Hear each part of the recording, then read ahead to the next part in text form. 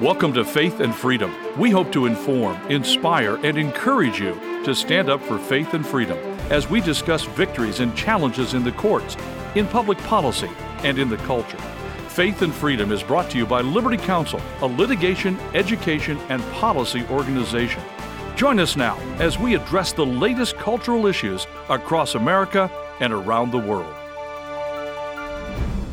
The draft leaked opinion at the United States Supreme Court overruling Roe v. Wade is momentous, but the work will just begin when that is officially released. We're going to be talking about this on Faith and Freedom. I'm Matt Staver, founder and chairman of Liberty Counsel. Joining me is Holly Mead. You know, Matt, with this whole situation with the leaked opinion, I sort of think of it as, you know, when you're a child and you sneak in and you find out what you're getting for Christmas, and then you're really excited about what you're getting for Christmas, but then you feel really bad on how you found out.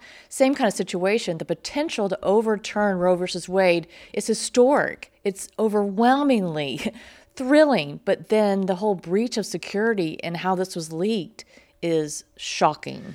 That will be resolved. And in fact, if you go back to 1973, the Roe versus Wade opinion was actually leaked to the media as well. The clerk actually unknowingly, not as intentional and not as egregious as this leak, spoke to a magazine reporter to give some background on the story, thinking that the Supreme Court decision would come out, and then the magazine would come out. The magazine came out a week later. But unfortunately, what happened is Chief Justice Warren Burger delayed the release of the opinion for a few days, and the magazine came out and talked about what the Supreme Court had ruled before they even released the opinion. Burger got livid over that and imposed strict confidentiality rules, which were in a place at the time of this leak. This is a very egregious leak because it's not just what the result is, it's the actual draft opinion. Right. It makes you wonder about the security of the Supreme Court. Well, you know, I think it's amazing that they've been able to keep these things so confidential over so many years. I think that's the amazing thing as opposed to this leak. However, what I do think is that Roe v. Wade has never been grounded in the Constitution. In fact, Justice Samuel Alito's draft opinion says Roe was egregiously wrong from the start. Its reasoning was exceptionally weak, and the decision has had damaging consequences. He goes on to talk about how this is overruled, that that has no basis in the Constitution, in history, in common law, and even things that predated common law. It's a masterful, masterful decision. Mm-hmm. And it's what the Supreme Court should have done years ago, but they were an activist court, and they did what they wanted to, irrespective of the law.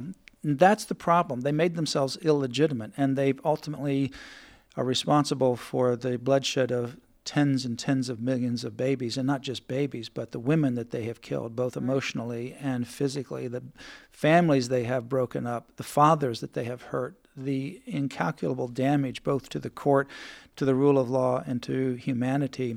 And we brought that out in the amicus brief that we filed in this case as well, because not only that, but it was a racist decision. Yeah, it's, you know, Planned Parenthood, Margaret Sanger was a social Darwinian eugenicist. She was on the same ideological platform following Darwinism as Adolf Hitler, and within their worldview, if evolution is correct, then social Darwinianism is correct, which means that you can evolve a higher super race. And the reason that we don't have a higher super race is because we've got these weeds, their words, not mine, that are bringing down humanity. And there are certain classes of people that are not fully human, including blacks, including individuals with epilepsy, those of, quote, low IQ, and so many other kinds of conditions. Down syndrome, like that, yeah. Hispanics and others, certain people of different nationalities. It was most the white Europeans that they were in favor of, and Hitler wanted to have this blue-eyed, blonde hair, white European type of super race. That was Margaret Sanger's vision. And so Sanger began these contraceptive clinics to eliminate procreation among the black population because she wanted to eliminate these parts of humanity that they didn't consider fully human. And she located these contraceptive clinics in black neighborhoods. Today, now that they've moved over to also abortion, they're primarily in black neighborhoods and brown neighborhoods, Hispanic neighborhoods. The largest abortion clinic in the United States is a Planned Parenthood abortion clinic in Texas. On one side is a black neighborhood. On the other side is a Hispanic neighborhood. Right across the street is an elementary school. It's perfect symbolism of what Planned Parenthood's all about, and kills certain populations. So we put that forth in our brief on behalf of 70,000 African American and Hispanic churches, including a Roman Catholic bishop who's very strongly pro-life. It's actually cited, Holly, in footnote 41 of this decision that is in draft form. So I imagine it will continue to be there in the final release of this decision. Yeah, I mean, in fact, most of the Planned Parenthoods I think it's 80%, are intentionally put in minority neighborhoods, like you said earlier, to eliminate the population. Some of the early Black Panthers actually protested these eugenic contraceptive clinics that were being put in these black neighborhoods because they knew that it was to eliminate the black population. She knew Hitler, Hitler knew her, they talked about each other, and that's the origin of Planned Parenthood. It wasn't this women's group pro-women, they've been always anti-human. Wanting to eliminate certain people created in the image of God because in their debased, godless worldview, people had a certain pecking order in the worth of humanity, and those at the bottom of the pecking order needed to be eliminated. And even the Supreme Court got involved in some of that when they actually issued a decision in 1927, Buck versus Bell, where they agreed to the forcible sterilization of Carrie Buck in Virginia, saying infamously, 3 generations are enough, authored by a Supreme Court justice who was a social Darwinianist, whose father taught at Harvard, who also was a social Darwinianist. Social Darwinianism has caused immense damage globally, and it's the root of abortion, that certain people are not worthy of life.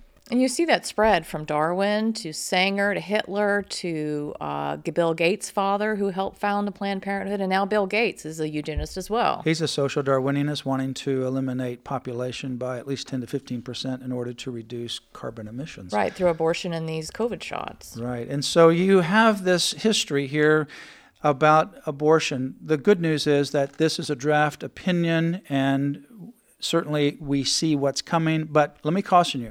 Back in 1992, after Planned Parenthood versus Casey was argued, it was very clear that Roe v. Wade was on a collision course with itself medically and scientifically. Why? Because they based the decision on a trimester system, saying that the baby could only survive outside the womb. Viable is the word. In the 3rd trimester, medical technology improved between 73 and 92, so viability moved down into the 2nd trimester, obliterating Roe's trimester fake system.